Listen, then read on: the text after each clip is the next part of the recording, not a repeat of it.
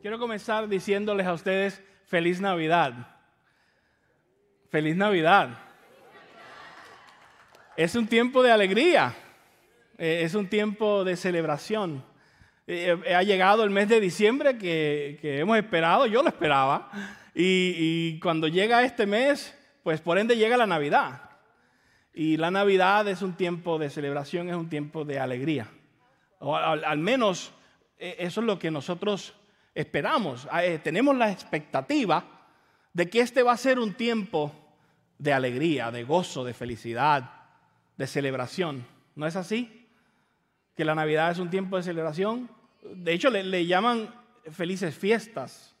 Le llaman hay una canción que dice Feliz Navidad y todos la cantamos. La cantan en todas partes del mundo. Feliz Navidad, ¿verdad? ¿Por qué? Porque es un tiempo de alegría. Cuando nosotros en este tiempo mandamos cartas, mandamos postales a algunas personas, ¿qué le escribimos? Que tengas una feliz Navidad. Cuando nos encontramos con personas en algún lugar, les decimos muchas veces que tengas una feliz Navidad. Cuando vas y compras algo allá en la tienda, a veces la persona que te cobra y te atendió te dice que tengas una feliz Navidad. Entonces hay un deseo, un espíritu de celebración y de una expectativa de que haya felicidad, de que haya gozo. Gozo y felicidad son sinónimos. Y sin embargo, por alguna razón, muchas veces no sentimos esa felicidad, ese gozo que tanto queremos sentir y que tanto se anuncia durante este tiempo. ¿Y cómo es posible que estemos en un tiempo de felicidad y no nos sintamos felices? No sé si te identificas con eso. No sé si te has sentido así.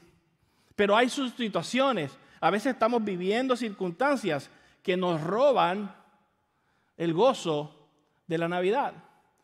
Y que cuando llega un tiempo como este, nos cuesta celebrar.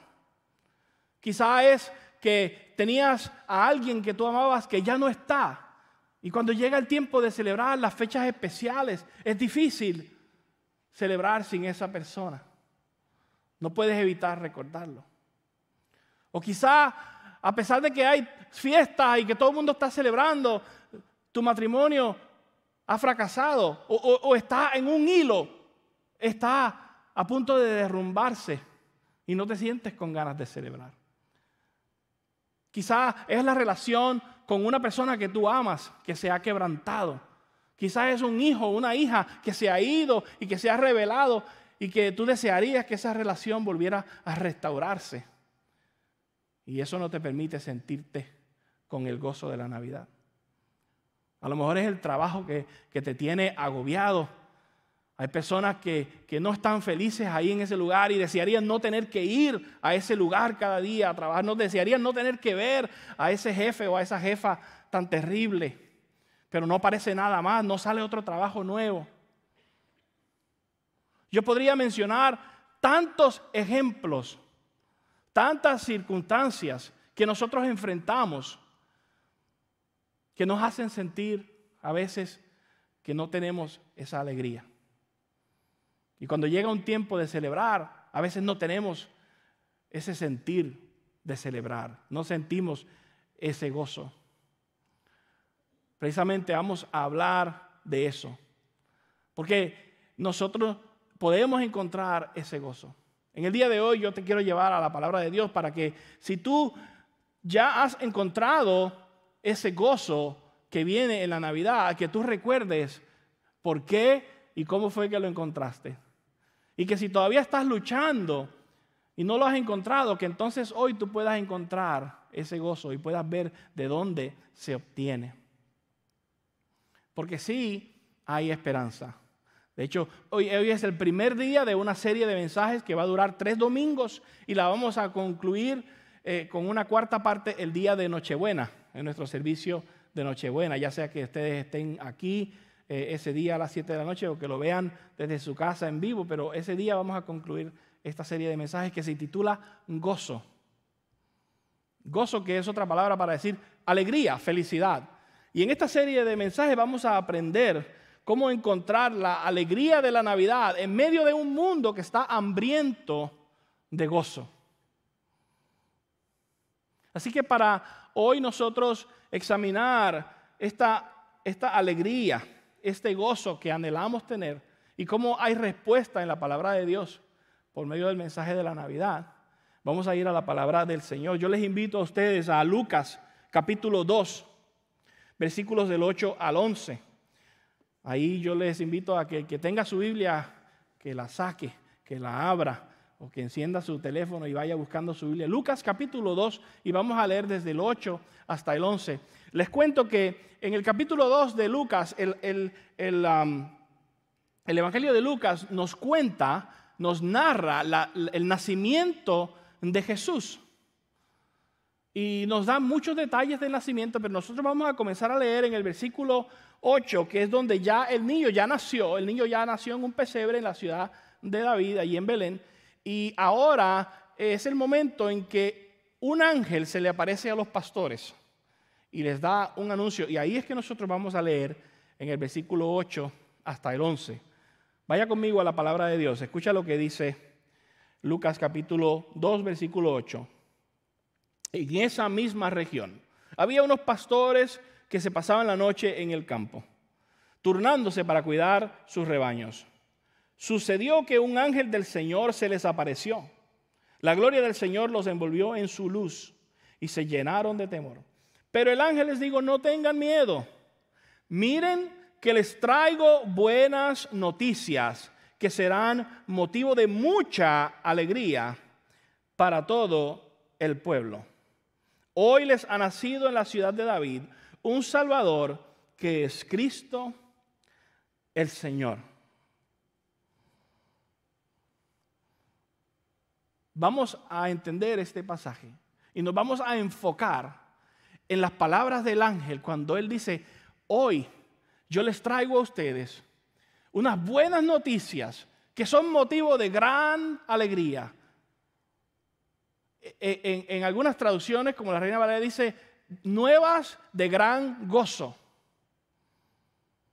Alegría, gozo son sinónimos, como ya les dije.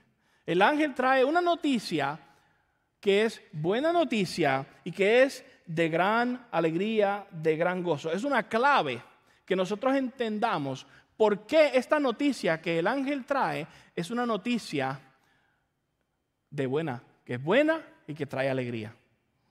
Porque si nosotros entendemos por qué esa es una buena noticia, entonces nosotros vamos a entender por qué eso debe representar gozo en nuestras vidas.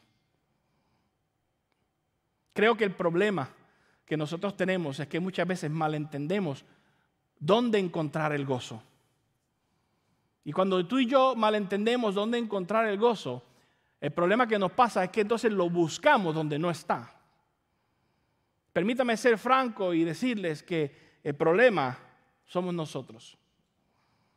El problema somos tú y yo, que buscamos el gozo constantemente, pero muchas veces en el lugar equivocado.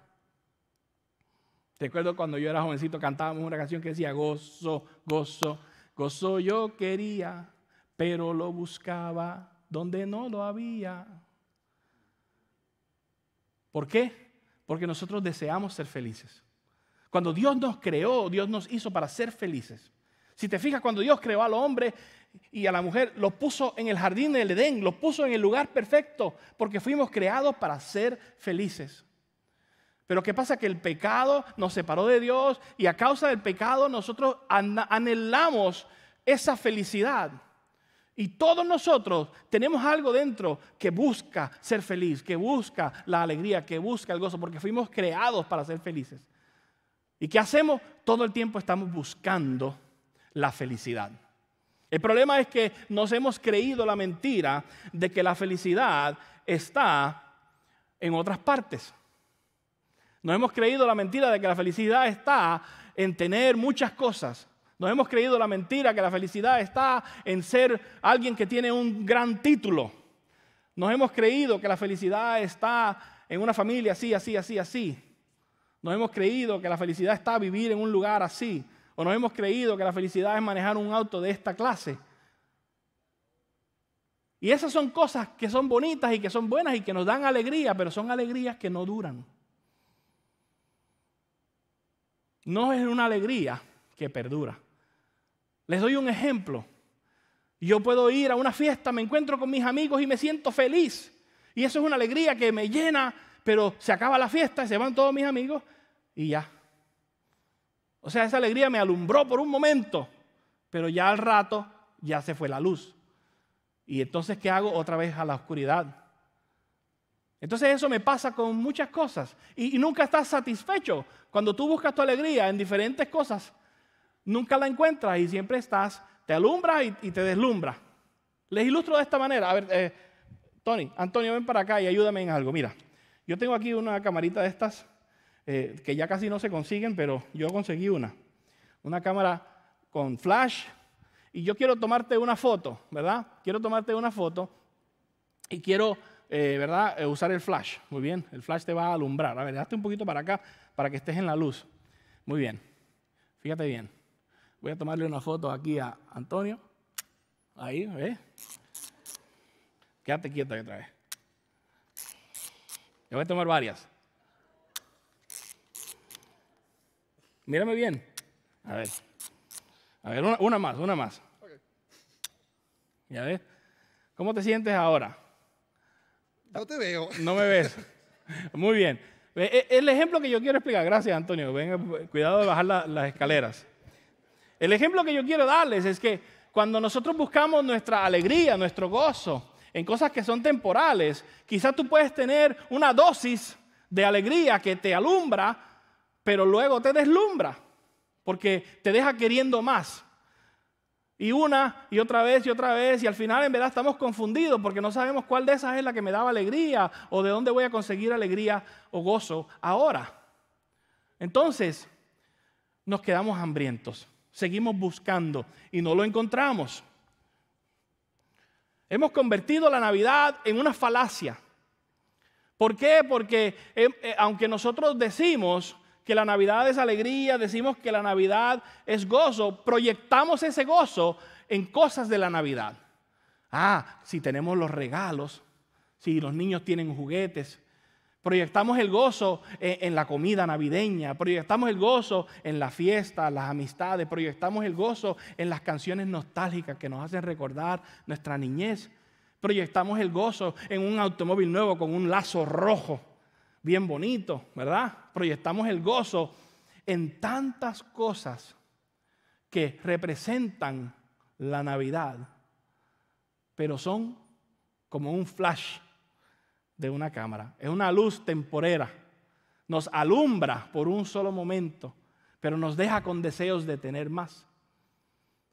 Y cuando nosotros proyectamos el gozo sobre estas cosas, no lo encontramos, sino que hallamos gozo temporal. Mientras nosotros sigamos buscando el gozo en las amistades, mientras sigamos buscando el gozo en las relaciones, mientras sigamos buscando el gozo en las cosas materiales, nosotros vamos a continuar siendo constantemente decepcionados. Vamos a estar decepcionados porque no lo encontramos y no se queda.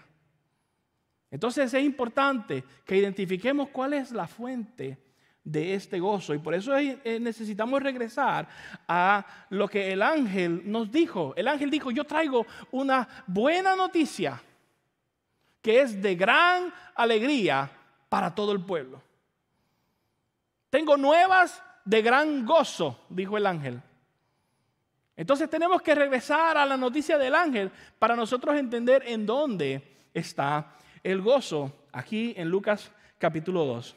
Este mensaje que el ángel nos da, que dice: traigo buenas noticias, que será motivo de mucha alegría para todo el pueblo. Este mensaje no tiene nada que ver con el arbolito. Este mensaje que el ángel dice: traigo buenas noticias de gran alegría, no tiene nada que ver con las bombillitas y las luces de Navidad. Esta noticia que el ángel nos da no tiene nada que ver con Rodolfo el Venadito. Estas noticias que el ángel nos da, este mensaje, tiene que ver con un sufrimiento que había. Tiene que ver con una opresión que había en ese lugar, con la injusticia. Tenemos que entender el contexto en el que este ángel trae este mensaje. El nacimiento de este niño representaba una gran alegría porque había una gran oscuridad. Si nosotros vemos el contexto de la Escritura, nos damos cuenta que este nacimiento no fue un accidente, fue planificado. Porque el pueblo de Dios por 700 años había estado esperando una luz que brillara en medio de la oscuridad. El pueblo había sido oprimido, el pueblo estaba separado de Dios. Primero había sido los sirios, Persia, finalmente había sido Roma y estaban oprimidos. El pueblo estaba ya quebrantado, gemían a Dios. Y porque había esa tristeza, porque había esa desesperanza, porque ya estaban totalmente agobiados, esta noticia es grande, porque llega en el peor momento. La noticia llega en el peor momento y es un gran anuncio. Y este gran anuncio que el ángel trae, le está diciendo a ellos, se acabó el tiempo de sufrir. Se acabó el tiempo de estar separados de Dios. Se acabó el tiempo de la opresión. Hoy, en la ciudad de David, ha nacido un Salvador, que es Cristo el Señor. Esas fueron las palabras del ángel. Y este Salvador fue anunciado, como les dije, cientos de años antes. Si nosotros vamos a Isaías capítulo 61, cientos de años antes, los profetas habían anunciado que iba a venir uno, que era el ungido. Los profetas hablaban de el ungido que iba a llegar. La palabra ungido quiere decir escogido, que viene de la palabra hebrea que se llama Mashiach. La palabra hebrea Mashiach la traducimos al español como Mesías, el ungido. Y vayan conmigo a Isaías 61, del 1 al 3. Este pasaje del profeta Isaías describe un poco acerca de este ungido, de este Mesías que ha de venir. Escucha cómo dice la palabra. Isaías 61, verso 1 al 3. El Espíritu del Señor Omnipotente está sobre mí, por cuanto me ha ungido para anunciar buenas nuevas a los pobres. Me ha enviado para sanar los corazones heridos, a proclamar liberación a los cautivos, libertad a los prisioneros, a pregonar el año del favor del Señor y el día de la venganza de nuestro Dios, a consolar todos los que están de duelo y a confortar a los dolientes de Sión. Me ha enviado a darles una corona en vez de cenizas, aceite de alegría en vez de luto, traje de fiesta en vez de espíritu de desaliento. Serán llamados robles de justicia, plantío del Señor para mostrar su gloria. Wow. Esta es la descripción de lo que va a ser el escogido, el Mesías, el ungido de Dios. Y 700 años antes de Lucas capítulo 2, el profeta Isaías nos da un vistazo de este ungido. Y el pueblo esperaba. La gente sabía que iba a venir un ungido, un escogido. Y lo esperaban con ansias, porque ya no aguantaban más el dolor, el sufrimiento, la opresión, las tinieblas. Alguien venía a libertar a los cautivos. Alguien viene a libertarnos de este cautiverio.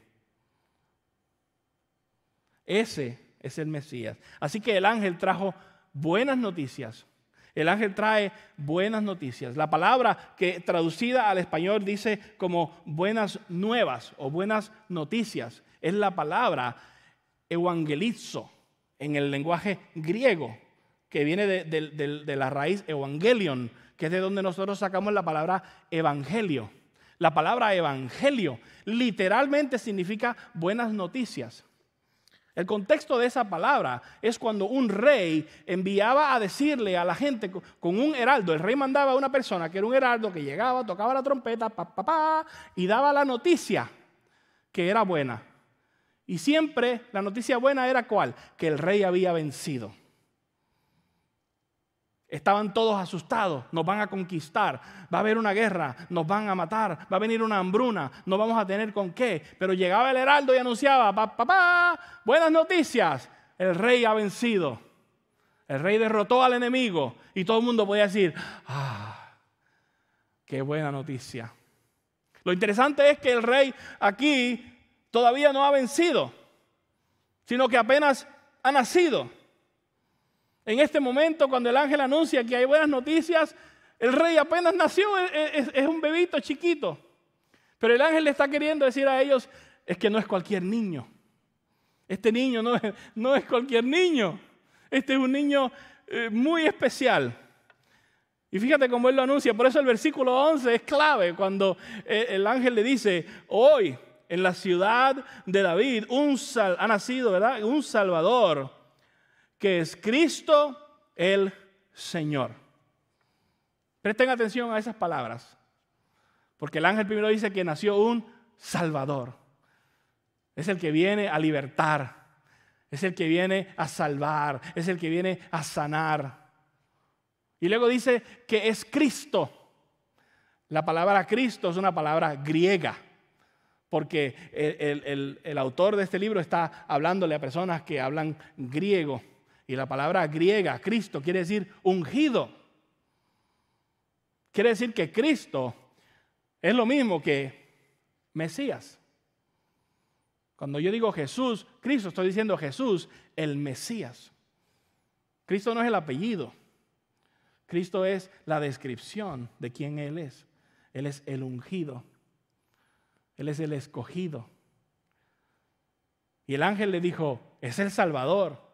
Pero le dijo también, es el prometido, es el Cristo, es el ungido, es el Mesías, el que Dios prometió, el que los profetas anunciaron.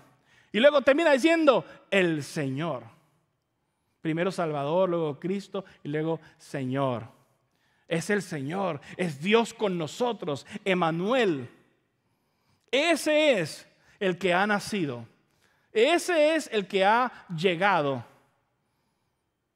Y es una noticia buena. De hecho, es una noticia de gran gozo, porque ha llegado en el momento más desesperante, cuando ya ellos no podían soportar más la opresión, cuando ellos ya estaban en total oscuridad, en completa desesperanza. En ese momento llega el anuncio del ángel que ha nacido en la ciudad de David un Salvador que es Cristo el Señor. Y tenemos que entender que porque había total oscuridad, entonces la noticia es de gran gozo. Porque la luz brilla más fuerte cuando hay oscuridad. ¿Sí entiéndanme, hermanos? Porque había una gran oscuridad, porque había una gran tristeza, un gran dolor, una gran desesperanza. La noticia es de gran gozo. Yo este año no he puesto las luces de Navidad todavía, pero me gusta poner luces de Navidad en mi casa. Y no las he puesto porque nos vamos a tomar una semana de descanso y vamos a salir y con tantas cosas no lo he hecho. Pero lo interesante de estas luces que ponemos en la casa es que si tú pasas por mi casa durante el mediodía, a plena luz del día, y tú ves la casa, se ve igualita. No notas nada. Pero si tú llegas a pasar por mi casa en la noche, cuando las luces están encendidas, es totalmente otra cosa. Porque esa luz brilla más en la oscuridad. Y es lo que quiero yo ilustrar. Es que la esperanza que Dios nos da por medio del nacimiento de Cristo brilla más fuerte en la oscuridad. Quizá el ejemplo de la lucecita no es el más claro, pero déjame explicarte más. El gozo es más grande y más precioso cuando una esposa que tiene a su esposo allá en el ejército, en un país por allá en peligro, ve a su esposo regresar y entrar por la puerta. El gozo es más hermoso y más rico cuando un paciente que ha tenido cáncer, que ha estado en tratamientos y que tiene un tiempo largo de enfermedad, recibe la noticia: ha sido curado. El gozo es más tremendo cuando un hijo que se fue, una hija que se fue, que estaba rebelde, un día regresa a la casa y dice: papá y mamá, aquí estoy, perdóname. Es en medio de la oscuridad que la luz brilla más fuerte. El pueblo de Israel estaba siendo oprimido y cuando ven la luz brilla grande. Nosotros somos oprimidos. Quizás no somos oprimidos por el gobierno, o nuestra opresión no es el trabajo, ni los problemas, ni la suegra. Nuestra opresión es nuestro propio pecado. Nuestra opresión es nuestro propio pecado, que nos separa de Dios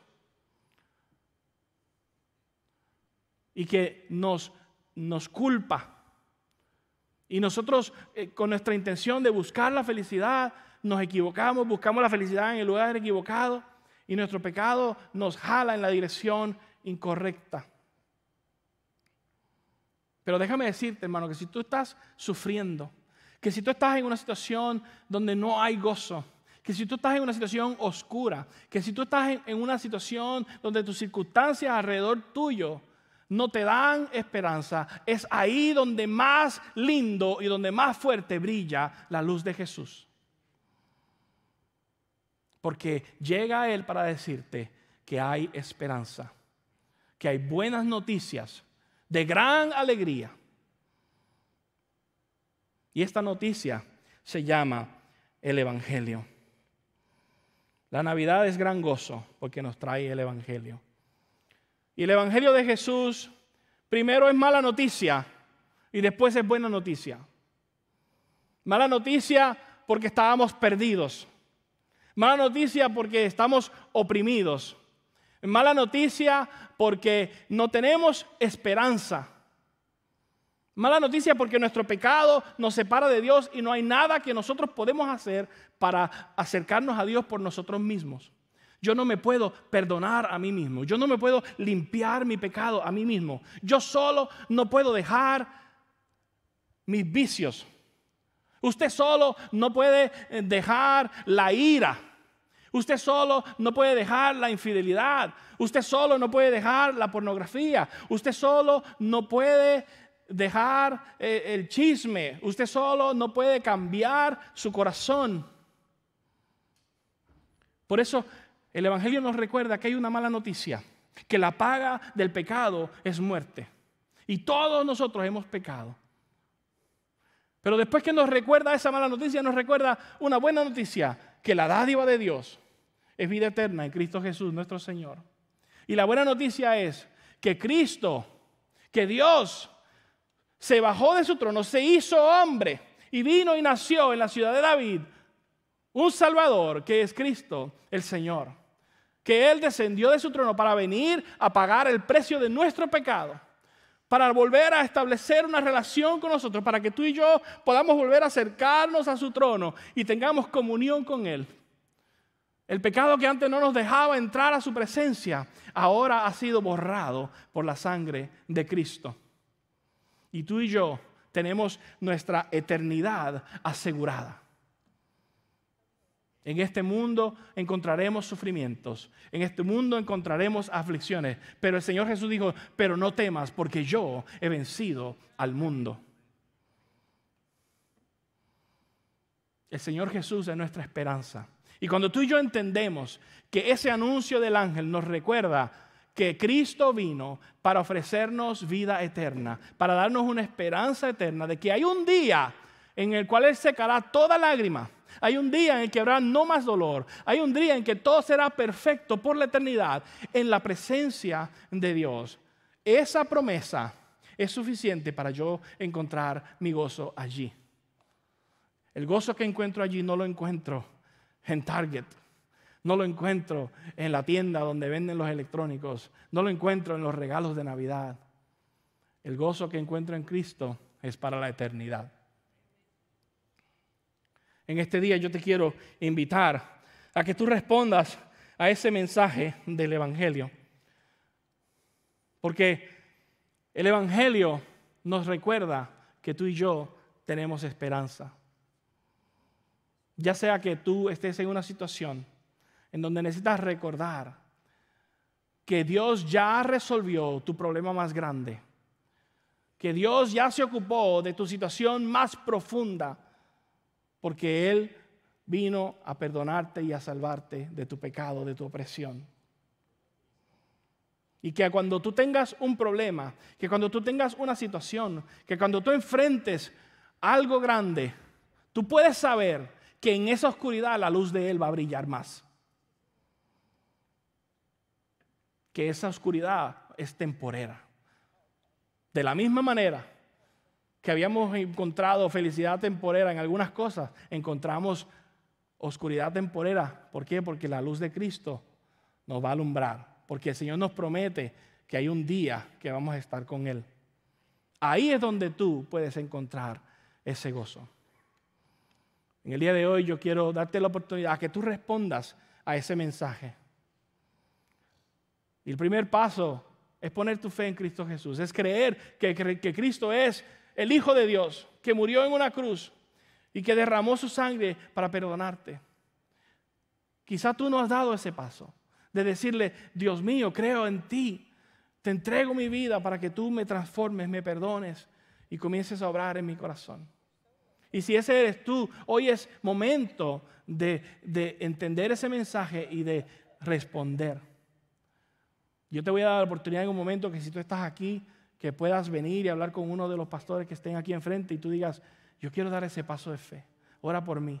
O quizás si tú estás viéndonos desde allá, tú puedes escribirnos en el chat y te vamos a responder. Tú puedes conectarte con nosotros por medio de la página que está en pantalla y ahí uno de nuestros pastores se va a comunicar contigo y vamos a ayudarte a dar ese paso de fe. Algunos de ustedes necesitan dar un paso de obediencia en el bautismo y simplemente confesar que Cristo es el Señor de tu vida públicamente, que otros lo vean. La próxima semana vamos a tener bautismos. El próximo domingo a las 4:30 de la tarde. Y si tú quieres bautizarte, comunícate con nosotros. Llévate una de las hojitas que están ahí enfrente de tu asiento y marca: quiero bautizarme, y entrégala antes de salir hoy para que te añadamos a la lista de bautismo y te contactemos y te ayudemos a estar listo para el próximo domingo. En el día de hoy yo quiero darte una oportunidad de responder. Quizás tú estás pasando una crisis y estás pasando una situación y necesitas recordar que la luz del Señor es mucho más brillante que tu oscuridad. Quizás necesitas pasar acá al frente y decirle a uno de los pastores: ora por mí, pastor, porque estoy pasando una crisis y necesito recordar dónde está el gozo de la Navidad. Está en Cristo Jesús. De cualquier manera que sea, mientras cantamos esta canción, yo te invito a que te pongas de pie conmigo ahora y vamos a cantar esta canción que dice: venid fieles todos, a Belén marchemos, de gozo triunfantes, henchidos de amor, llenos de ese amor que Él derramó por nosotros en la cruz. Mientras cantamos, tienes la oportunidad de responder. Y en un momento vamos a tomar la cena del Señor y recordar por qué tenemos motivo de gran gozo.